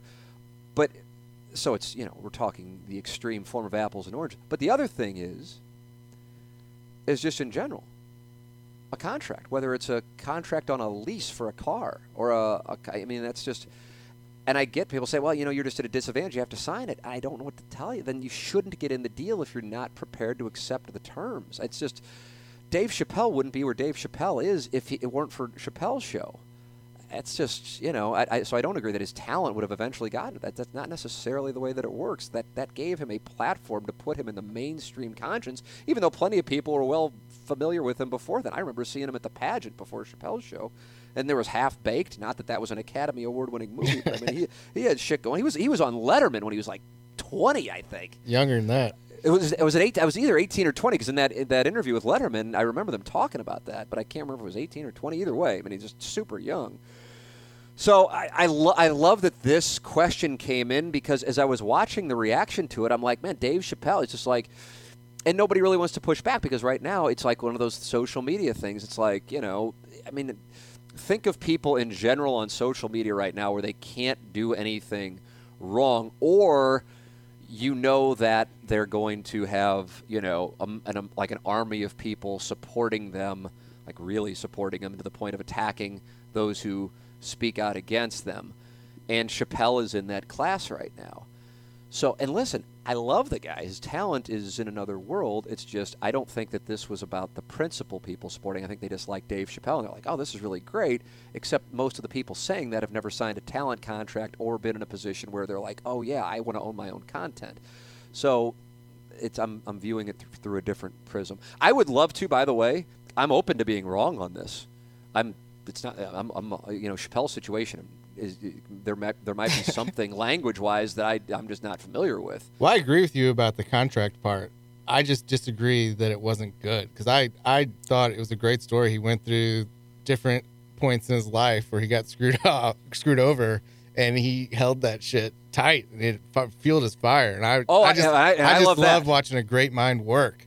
And that when I was watching it, I was like on the edge of my seat. I'm like, I don't necessarily agree with this point, but I thought it was fascinating, and I loved it. I don't give a shit what social media says. I know, yeah, that's one of your specialties. I love because I can relate to it, being motivated by either an individual or a slight. It's something that I have absolutely used. in a major way. I've got a couple right now. As I was saying to somebody last week, they're a couple, and they don't even know that they're going to be on the mantle. But I know they're going to be. You know, they don't even know. You got a spot for your head. I mean, I really do. I can't fucking wait. But it's not my personality to talk about it until even after the kill. They'll be up there and they don't know that they're there. You know, but that's the way. So I have no problem because you need that motivation. I mean, take your pick. You don't have to be. It can be like your fucking D flight of your fan page club championship consolation match. Bubba Watson ball strikers. I apologize. Thank you. It whatever it is. So I appreciate that. So that's why I'm curious if there's something I'm missing on this, or if it just is, man, I'm in a position now, my dick is big enough that I can throw it down on the table, and I'm going to get arguably the most powerful media company in 2020 to kiss my ring.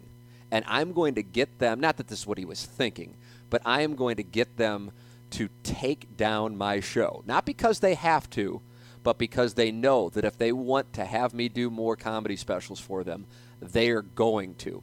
And that's what I think it was about. And I get that. That motivates. That makes a mind fire. Because, shit, man, obviously he doesn't need to keep doing this stuff. He's good. He doesn't need the money. But, if it gets him fired up, God bless. I guess, so here's my thing. My issue isn't with Chappelle. My issue is with the worship of what Chappelle posted, in the sense that, yeah, that's wrong. That's wrong. He was wronged because he wasn't wronged. He wasn't wronged. He did what all of us coming up do. We signed shitty deals because you don't have a choice. That's just the way that it is. He's just ascended to a point that like no one else ever will, and he can do something about it. So that's my premise. I'm taking it from a principle perspective, and I think the judgment on it was more. Personal. All right, let's see what I got. Oh, this one's really interesting. Gangster Pete, I want to tell the people about Jim Rogers of Restoration 1 of Central St. Louis. Online at Restoration1 of CentralSt.Louis.com. I am sitting in what has become my studio, which is my basement, and this thing was underwater. Before Jim Rogers of Restoration 1 of Central St. Louis came by and saved the day. So I've used the guy, and I know how good he is, and he is on call and will take care of you at a moment's notice. For any damage to your home, water or otherwise, mold remediation, Jim Rogers of Restoration 1 of CentralSt.Louis.com is the person to go to. So save the number, save the name and the phone, 314-888-5266, 314-888-5266. Jim Rogers of Restoration 1 of CentralSt.Louis.com. And by the way, rarely do I get phone calls, but by the way, I got a phone call from one of our salespeople at the station while I was sitting here. And then I saw he texted me, and he just texted me. And we had the new account on the show this morning, Gangster Pete. Enterprise? That's correct. And he said, Connor just contacted me, and they got 7 calls from the show already. Boom. Great job, man. That's the name of it. That's our job. It's not our job isn't to get great guests. Our job our job is to mobilize the audience, the advertisers, and without the audience's loyalty to the show, we wouldn't have that. So those kinds of texts get me more fired up than anything else. I love seeing that. So that's outstanding. So continue to support the sponsors. They make all of this possible. Seth Goldcamp, there's a guy who me and you know, Pete, and is a great guy and is as loyal as can be to this this show and the radio show, Design Air Heating and Cooling, online at designairservice.com. They are the official HVAC provider of the Tim McKernan Show. Veterans, nurses, doctors, law enforcement, firefighters, free furnace tune-up to make sure your heating system is operating safely this winter. No strings attached, no other purchase necessary. Design Air just wants to thank all these frontline workers for their extraordinary efforts in 2020. To schedule your free tune-up or get more information about the rebate, please visit designairservice.com. I am a client and couldn't be more happy with Design Air Heating and Cooling. Tim and Smoke, hopefully he's still there. See, there's one of the hopefully he's still there. So, there have been a few instances on TMA recently when you have discussed addiction in regards to gambling. I do not have personal experience with gambling addiction, but I believe the underlying brain science in addiction is very similar no matter what someone is actually addicted to. I have been reading a lot about addiction and specifically addiction to pornography, as this is something I dealt with / am currently dealing with. Disclaimer, I understand that you are pro-porn, and I am not trying to espouse my views on if porn is bad or not. Just trying to share what I have learned about addiction and how it can affect someone's life. It all comes down to novelty. Dopamine levels surge for anything new, whether it's a new porn scene or fetish category, new bag of narcotics of choice for the user, new game to bet on, or new chance to win money in whatever game of chance the user enjoys. The problem becomes that wanting and cravings increase when pleasure or liking decrease. Addicts want, quote, it more, but gradually like, quote, it less. This leads to the perpetual chase for the high. The brains of humans have evolved in a way that make us all potentially susceptible to addiction. For instance, the same neurological connections that allowed our ancestors to react to cues or triggers and not miss out on valuable opportunities are the same connections that cause us to react to cues or triggers, causing us to use whatever it is we are addicted to. Personally, I can see a very real change in my outlook on life when I am using porn versus when I'm on a porn-free streak. When I'm using porn, I'm pretty much a zombie just going through the motions of life.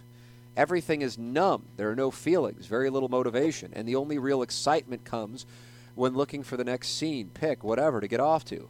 Basically, I feel stuck in a cycle that feels like I am powerless to get out of.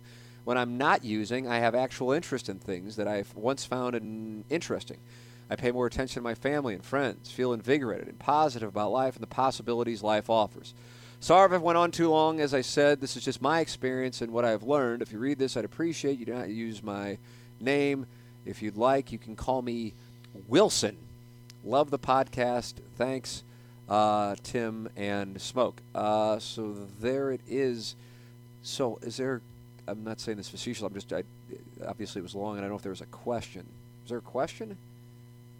Or is this just, because I want to make sure I answer it. I don't want to blow past it. I've never, ever got an email or a phone call or whatever from somebody who is addicted to pornography, but here we go. Have you ever heard of anybody being addicted to pornography, Gangster Pete?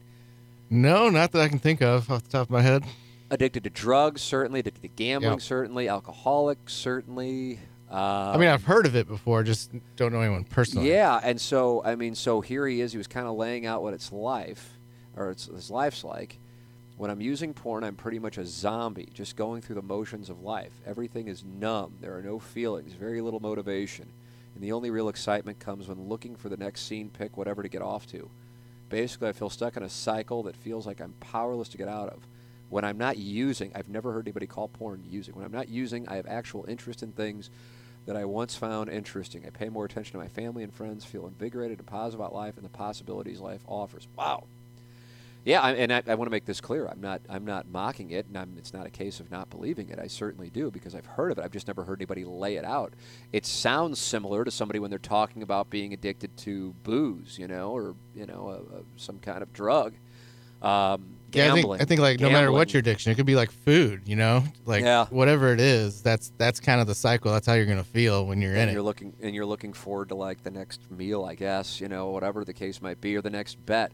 I guess in a way, we were talking about vices on the show, and we were talking about gambling, and I guess in a way, I can kind of relate to it because there is when I used to play poker, and like walking from my hotel room down to the lobby to play in a tournament when I would be in Las Vegas, there'd be like this excitement, even though that of the 500 people who are making the same walk, all of you are going to get slaughtered but one.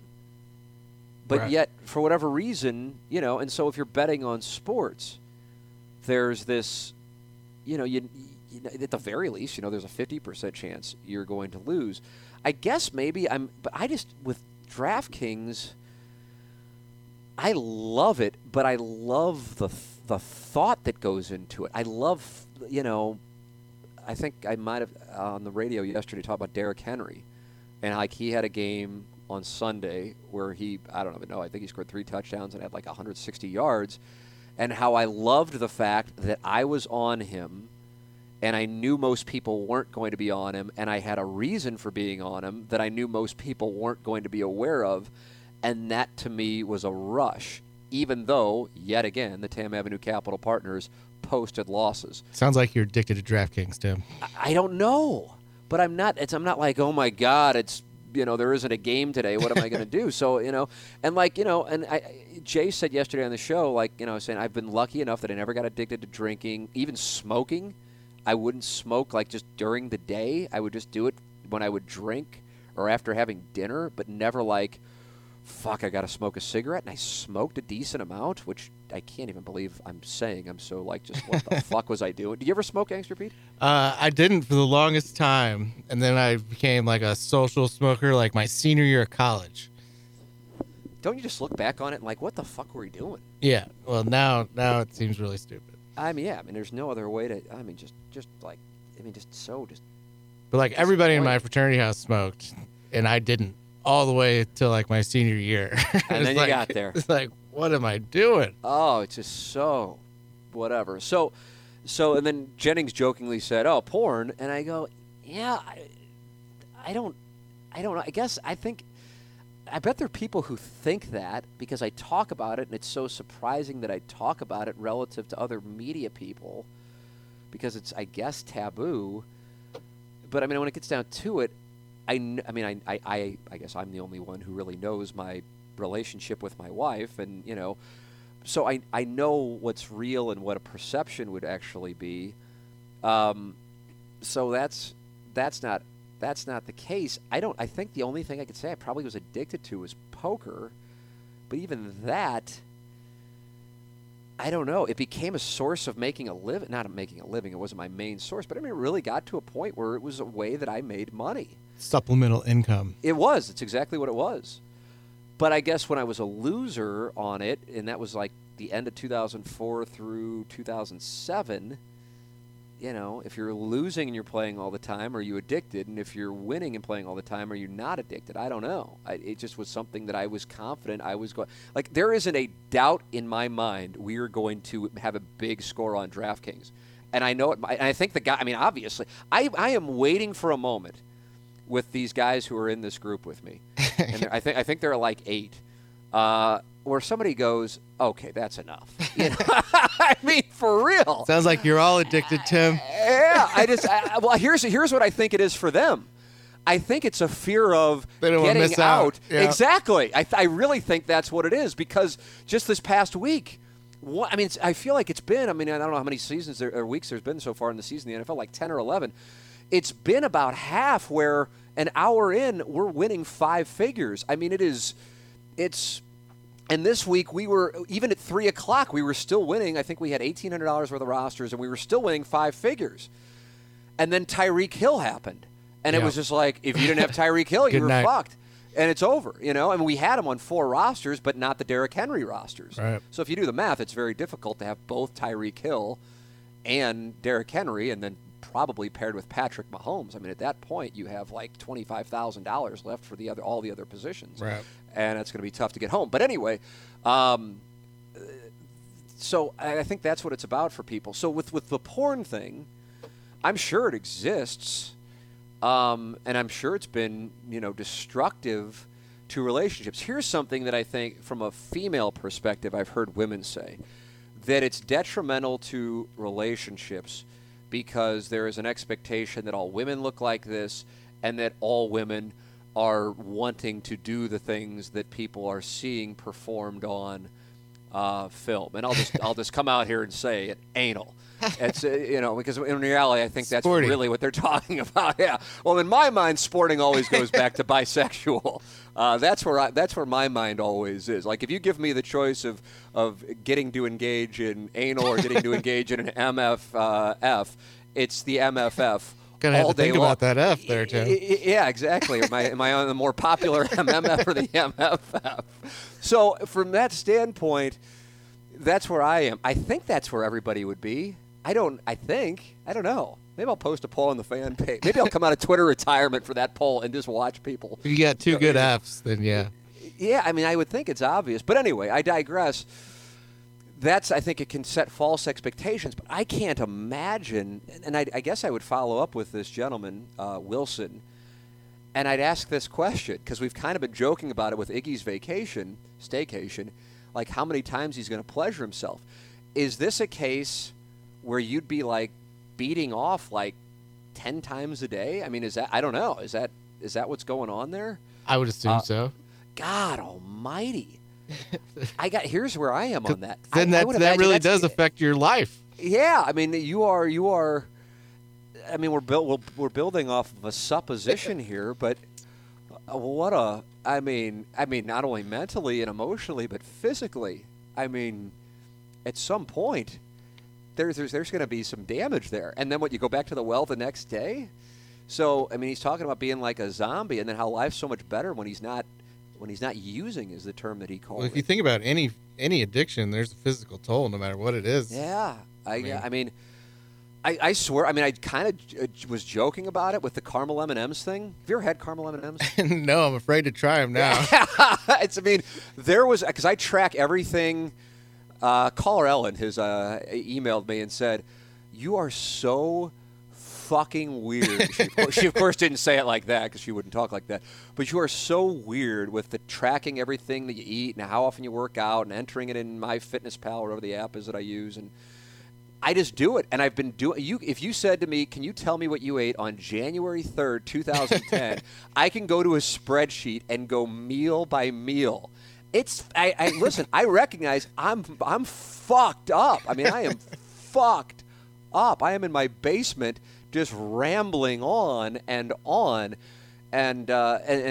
know it's very, very strange, but I've never been at a spot where I'm like, God, I know I just pleasured myself 5 minutes ago, but fuck, I've got to do it again. So I can't relate to that. But also, because that sounds like you're mocking it, whereas alcoholism, for example, is kind of in the safe space of addictions. You don't mock an alcoholic. You know what I mean? Yeah. But I could see people mocking somebody who says they're addicted to porn. I don't know if it's safe to mock somebody who's addicted to gambling. I thought, remember Stephen Wildwood's email about being addicted to gambling? Holy shit. That's scary. And I kind of feel like I've gotten a little taste of it. Like, how many times would I come in and bitch to you guys that, God damn it, I don't know why I bet on these games, because all it does is piss me off, and now I spend time watching games I don't care about. You know, and it's one thing if, like, you're in a pandemic and you can't do anything, and it's just a fun way to kill time, and you're not betting anything that's going to screw your life up. But I think about that stuff, man, and it is a rush. There is a rush, probably the dopamine, before you get you're about to start the poker tournament, or you're about to get your hit of whatever shit it is that you're on, or you're heading to the bar, or you're, finding out that people aren't going to be on Derrick Henry when you know he's going to have a big game, I guess. There's a new menu item at McDonald's. There's a new menu item at McDonald's. I kind of feel like my caramel M&Ms were there for me. It was a weird thing, and I haven't had them. Or certainly, if I have, it's been like, maybe once a week, because I was just like, okay, this is getting to be a problem. And I think it was probably just like, I don't know, like 400 or 500 just empty calories and probably like 100 grams of carbohydrates, and I would eat healthy throughout the day, but then we would finally get Jameson to sleep, and I'd be like, I'm now going to reward myself by just eating nearly a bag of caramel M&Ms. And it's just like, what the fuck? And I'm kind of helpless against this bag of caramel M&Ms. This is recent shit, man. This is November 2020. And, here is my wife, who has just an absurd shape, and she's given birth, and she's sitting next to this just hideous fucking creature anyway that she's trapped with. And here I'm just pounding a bag of caramel M&Ms, I mean, and I wouldn't say anything, but it had to just be appalling. Your or maybe mouth she's was just, full.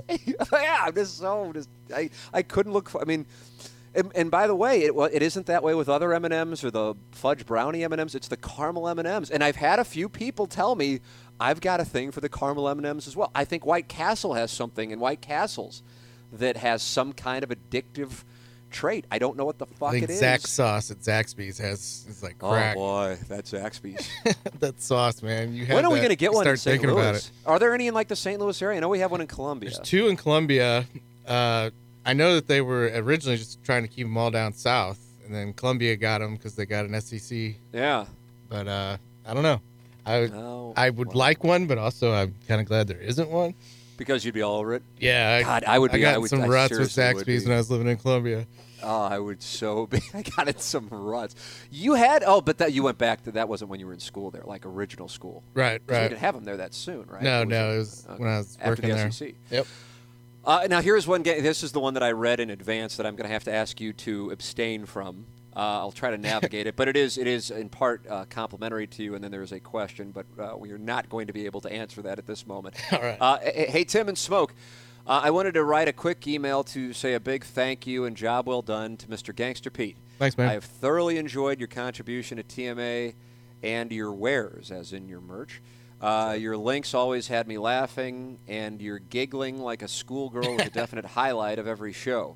What I really loved most was your undeniable love for St. Louis and fighting back against the negative stereotype, earned and unearned, that we have as a town and region. Since moving here 4 years ago, my wife and I have fallen completely in love with St. Louis. Nice. We tell each other every day how happy we are to be here. We stick up for the city any chance we have when friends back home try to disparage it. Yes, we know there are problems here, and will take a lot of work by everyone to overcome the obstacles, but I truly believe we can be better. Thank you for helping lead the charge. I hope the best for you and your future endeavors. Now that you're leaving, can you tell us the email that got you in hot water with the station and inside STL? Where the hell did I come into this? Having to help, inside STL having to pay part of your, inside STL being an individual. You will be missed. That's Jake, not from Kirkwood. Thanks, Jake. At some point, we will tell that story. I definitely want to be here for that. At some point, we'll tell that story. Now at this point, I almost feel like it's being built up and it's going to kind of be a letdown. But that was a situation that we, But listen, there have been a lot of situations. Pete, you've only been a part of for 2.5 of the 16 years, and I'm sure you've got enough now that you could you could tell plenty of stories, and probably have told plenty of stories. That you've seen and so on and so forth, but that's just kind of part of the deal, and it's the price that we pay to keep the thing as together as much as possible, I suppose. But yeah, that one was the way I'll describe it is unfortunate. Knowing I didn't even see it coming. I didn't either, and I didn't either. I mean, holy shit. People. I don't know. Anything you would like to say about it, all while realizing we don't want to say too much about it? No, I mean, there's nothing I can add. That's right. You're choosing wisely, but I at least wanted to get the ball in your hands. Let's see. This is kind of a. I'll ask. Let's see. Maybe it'll lead to a good conversation. I don't know. Hey, Tim, and hopefully Smoke. I mean, I'm literally reading those words. So, would TMA be a better show or a worse show without FCC guidelines preventing the use of vulgar language? In other words, would TMA be a better show if all members of the dais were able to cuss? Kindly, the Eureka Urologist. I'll answer this first. My opinion is I think the show would be worse. Yeah, I could definitely see that. I think it forces you to be more creative with your choice of words, which actually adds to the show. Right, and that's my reasoning. You're exactly right. You summed up. I gave my answer, and then you mimicked it with a way of explaining it much better. That's it. I think in both, or at least I know I've read one of his books. I don't know if he's written 2 since going to Sirius, but Stern talked about they were all excited about the ability to say fuck when they got to Sirius, and then he said it, and he's like, oh, that wasn't that big of a deal. And part of the allure of his show was that they were pushing up against the line and sometimes crossing the line, and the audience was in on it with him, and maybe he'd get in trouble and maybe he wouldn't, but he was so big that they couldn't really fuck with him because they knew he'd pop up somewhere else, so it didn't matter. And then it became like, I say fuck on this podcast, not even thinking anything of it. And I remember there was one email after the first one, the first time I said fuck, I guess probably on a questions from the audience. Maybe it was in an interview with somebody. they're like, wow, it was weird to hear Tim say fuck. And I'm like, yeah, I guess if you've listened to me and never heard me cuss, I guess, but anybody who's been around me knows that that's just how I talk. I talk about it and talk like this in front of my parents. Say it in front of my son, which actually has gotten to a problem now because he's saying it, and I have to now stand up against the word fuck, even though I don't believe in it. Yeah, I got a lot of friends in that same boat. Oh, is that right? Okay, yeah. So people can relate to this. So he, and now he just says it so casually that then he realizes he can't say it, and he'll look out of the corner of his eye to see if I heard him say it. And it sounds so cute when they say it. That's right. Because he's just like playing with his fire truck, and he goes, this fucking thing. And I go, Jameson, did you just say it? And God bless him. We have the honesty policy. Nice. And he goes, yes. And I go, and then we go into the whole process. And it's only because of really school. Because otherwise I'd be like, yeah, I don't fucking care. You're going to get daddy in trouble. Yeah, I don't really care. I mean, I totally disagree with it. Doug and I have had this, I don't want to say we've had it out, but it's a word. It means nothing. It means nothing. But dogmatically, we all go, oh my God, he said fuck. It means nothing. It has zero impact on it. It's talking about an act that all of us enjoy. So what? But it's been, people lost jobs over this word. It's so fucked up that this word has been given this power. It's the strangest damn thing. But whatever, I know I got to dance, so I dance. But all of the other lessons I give my son, I seriously mean them. And some of them, I'm sure, are lessons that other parents wouldn't necessarily either give or attempt to give. He's 3 years old. But I feel strongly about certain things that I want him to know and have it, in his mind as early as possible. But not saying the word fuck is not one of them. But yet I still have to preach it. So, I'm like fraud media guy giving a take when it comes to talking to my son about fuck, because it got to a point that he was saying it too much because he hears it so much around here. So, with respect to the show, yeah, I think part of the tee-hee-hee is I can't believe that this quote-unquote sports talk radio show is talking about this topic, whereas now, if that wasn't there, I think it would lose some of it. Still, when it gets down to it, it's the people and the audience's involvement that makes it. But I do think it would be. I don't know. I don't want to say I kind of like not saying it, but I do kind of like it. I like the dance. I think the dance is good. I guess it's kind of like somehow, and it's almost like talking about a no-hitter. I don't like saying it, but in the whole scheme of things now, it really doesn't matter. Like whereas maybe 10 years ago it would have mattered. Of course I like the fact, but I somehow haven't said it on the radio, and I have no idea how, through all of these years, nearly 2 decades of doing radio, that I haven't said it. Whereas I say it so casually in conversation, and even at my parents' house. Now with Anna Marie's parents, I don't say it, but with my family, I do. Just like, and even in texts, like I'll text with my parents and say it. It's just, and so I don't know how I'm able to turn it off. But I like the fact that we can't say it on the show, and I guess I could do the dance here, but I'm just word vomiting on the podcast. So, as I've always said with regard to interviews, I always like when somebody accidentally says the word fuck, usually fuck or shit, and then catches themselves because that means that person has gotten so comfortable that the filter is down. That to me is one of the great tells. Doug wouldn't say it. Doug really doesn't cuss in general. I don't even know if I'm sure I've heard him say it, but very rarely. I don't think I have. Iggy obviously has and does. The cat actually's got a little in him, but not to like my level or Iggy's level, and obviously the Plowhawk. Yeah, and Prod Joe, I'm just thinking of people even the Sea Monster would get fired up here and there. Different kind of fired up than like Prod Joe's like whiny fired up. But he'd get his dander up here and there. But yeah, it's a good question. I'm comfortable with it. It doesn't really bother me. Here's what I think is a general principle, and so I'm going to kind of redirect it. I don't know if this time will ever occur again. I think it will, but I don't know if that's my heart or my head answering it.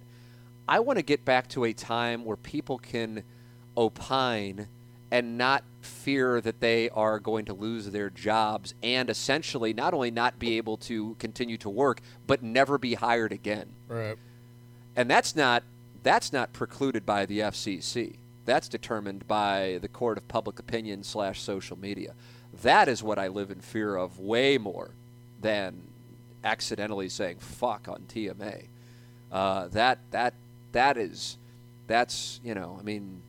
That's to me, because I think the byproduct of it is people are afraid to honestly give opinions for fear of being labeled, take your pick of whatever label it is. And that brings me to this, and I doubt you're familiar with it, Gangster Pete. And I'd be curious of it, but part of me wanted to post about it, but I'm like, I wonder if this guy is considered this or that. But I saw him on Bill Maher, and both Anna Marie and I, do you watch him regularly? We've talked about this, right? You like Maher, you don't like John Oliver, am I right? I enjoy Maher. I don't like Oliver. Okay, all right. Seems like a one-trick pony. All right. So with respects to this, he was on, I don't know, a few months ago. And I thought, God, I don't know if this guy's a conservative, liberal. No idea. It doesn't matter. He's making really valid points, and they're astute points. And I don't know what his. I think he is part African American, part Puerto Rican. I think that, and I'm doing this off of memory because I went to read up on him. His name's Coleman Hughes, and he has a podcast called Conversations with Coleman, and he was a guest on Bill Maher on the panel. And maybe you'll, I can hear you searching for him. Yep. When you see him, I don't know if you'll remember him from that episode. No, I don't think I saw that one. I don't watch all of them. Okay. But I was just like, this guy's pretty good. So then I went and subscribed to his podcast. And I'm sure there are people who are familiar with him, and they immediately have a label for him. My guess is he is unpopular in some quarters of either the liberal community or the black community because he doesn't fall in line. He's of African American and Puerto Rican descent. Okay, so Conversations with Coleman is the name of it. And a podcast, I still have 25 minutes left of it. I've listened to about an hour, 10 minutes, and I can't get enough of it. Sometimes I'll have podcasts on in the background, but this is one I wait to just be alone in the car, and since I never drive anywhere, that's why it's taking so fucking long to get done with it. But the guest is Andrew Sullivan. So here you have, and I don't know, Coleman, both of them voted for Biden, but I think both of them are conservative, which I realize might sound like an oxymoron, but we go back to what I was talking about with the fan page. I think you have more people on the fan page who are actually conservative, but they were so just whatever with Donald Trump that they may have voted for Biden, or they, voted for Trump reluctantly. So both these guys voted for Biden, but usually they would be considered, I think, it's certainly with Andrew Sullivan, conservative. He's a gay man. I think he's around, I would guess, late 50s. That would be my guess. And he's on Maher a decent amount as well. He's a conservative. But they both look, they're not pro-authoritarian, and that was their whole premise on this 57. operation. 57. And I always think he's brilliant when he's on Maher as well. And again, a conservative, as is Coleman, and they're just laying these things out. And Pete, I know you enjoyed these kinds of podcasts. I'd really be curious what you think if you listen to his interview with Andrew Sullivan, and it's from like a day after the election. So things, as I guess they are now, but Biden hadn't been officially announced as the president-elect. I just think there's so much in there that is so, and it's not like you got to be, Came out November 12th. Okay. I'll check Sullivan, it out. Yeah, man, I'd really be kind. I know you're going away, so we don't have a whole lot of time to it, and I probably wouldn't discuss it on TMA. But it's not like it's okay. Coleman, I know, is considered. They're both considered intellectuals, but Coleman's, I think, like in his early 20s. And the reason I bring this up is it's not like you have to be firing on that kind of. I think he had some kind of award at Columbia University, and Sullivan, the poli-sci, wizard from I can't recall what university he went to. The point being, this is they're not speaking in big words, and it's not going to bore you. I think what I would tell you is this: it's common sense. It's common sense, but they have already been labeled as. I mean, to be a gay conservative, to be a gay conservative. That's usually an oxymoron. But as Sullivan talks about, he's Roman Catholic also. There you go. To a lot of gay men, they were tired of being demonized, and so Trump actually saw an uptick amongst gays and lesbians, actually. But he said, Coleman was asking him to theorize on what the reasoning was for it. And he goes, well, my guess is a lot of men are just tired of being told, okay, as a white man, you're the bad guy. And you're like, well, what the fuck? What did I do? I know where I am. I know I'm anti-discrimination. But now you're going to discriminate against me because I'm a white man? I mean, fuck that. Here I am. I've been anti-discrimination all my life, but now it's in vogue to shit on white men. And so the same thing that you've been hating on, now you're going to practice? Fuck that. That's where I am. I'm not saying this is, it's time for us as white men to stand up. That's not where I'm saying. I'm just saying I'm anti-discrimination, period. Don't really think it's a cutting-edge take. But, so here you have an African-American / Puerto Rican gentleman who's a young guy, 30-plus years, younger, and he's, I guess he got criticism for saying he's not in line with the Black Lives Matter movement, not because he is of the opinion that Black lives don't matter, but because he believes that Black Lives Matter is built on, and I'm paraphrasing here, and I realize this is a significant paraphrase, but that Black Lives Matter, in his opinion, is rooted in the premise that racist cops are just out there killing or harming black people and for sport, and that's just not what he believes is really going on, and therefore he is not just going to subscribe to the movement for fear of being labeled, take your pick of whatever he would be labeled. And I'm just like, this to me, it's healthy to have these conversations, but it's also dangerous. So now I can talk about fucking, and I can say the word fuck, and I can talk about going to strip bars, whereas 15 years ago when I was on TV, I couldn't have said these words, and I couldn't have done that stuff and all of that. And I could have probably had these conversations, but now it's flipped 15 years later. Now it's risky to have this conversation, but I can say fuck and all that stuff left and right. And I want to get back. I would rather not be able to say fuck, but be able to have open conversations and go, yeah, okay, this is interesting. I'd really be curious. I guess I'll post it on the fan page, and people hopefully will listen. It's high risk, but I'd really be curious what people think if they listen to it, because I think both are conservative in their principles, but they certainly didn't vote for Donald Trump, and they give their reasons. But then they also, really, it's just, and it's not, I want to call it, it's like a shot back at the media, because that's not what it is. It's just, it's kind of thinking through the problem and going, yeah, this is also fucked up, and here we are. We gotta, we're at risk of alienating people for just saying things that are actually common sense. So, Pete, I big time always respect your opinions when you listen to these things. So I'm anxious to hear what you're. I'm downloading it now. I'm curious what you think. I don't know. But I'm very curious what you think of it. All right, there it is. An hour and 40 minutes of questions from the audience.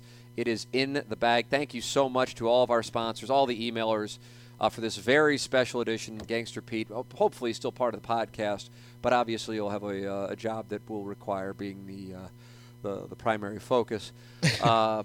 So you can't just pop in at 10:30 on a Wednesday morning or Tuesday morning. Yeah, that might be prime time. That's probably not going to work out. So we'll maybe adjust it how we do it. But thank you so much to Munganest. Thank you so much to Jim Rogers, Restoration One. Thank you so much to Jamie Burkhardt, Clayton Patterson of Munganest. Thank you to James Carlton, Mark Hanna of Evergreen Wealth Strategies, Ryan Kelly, Seth Goldcamp. You all make this podcast possible. And thank you to the great Gangster Pete, the swan song of Gangster Pete as producer of QFTA at the very least. Gangster Pete, it has been a pleasure. I have already enjoyed doing QFTA, but when you hopped on board, it made the thing even better. So thank you, kind sir. I appreciate it. It's been fun. I appreciate you having me on. God bless America. Ladies and gentlemen, there he is, Gangster Pete. You're always welcome to send your questions, comments, anything you want to say for Gangster Pete. I'll forward it to him. T. McKernan at InsideSTL.com. For Gangster Pete, I'm Tim McKernan. This has been Questions from the Audience on the Tim McKernan Show on the Inside STL Podcast Network from the HomeLoanExpert.com studio. To be your best every day, you need proven quality sleep every night. Science proves your best sleep is vital to your mental, emotional, and physical health. And that's where the Sleep Number bed comes in. And let me tell you, ever since I've had it, my sleep IQ score is just going higher and higher. And did you know 8 out of 10 couples say that one of them sleeps too hot or too cold? Science tells us regulating your sleep temperature leads to higher quality sleep. For many couples, temperature struggles are a real challenge. So here are some tips to help you both sleep just right.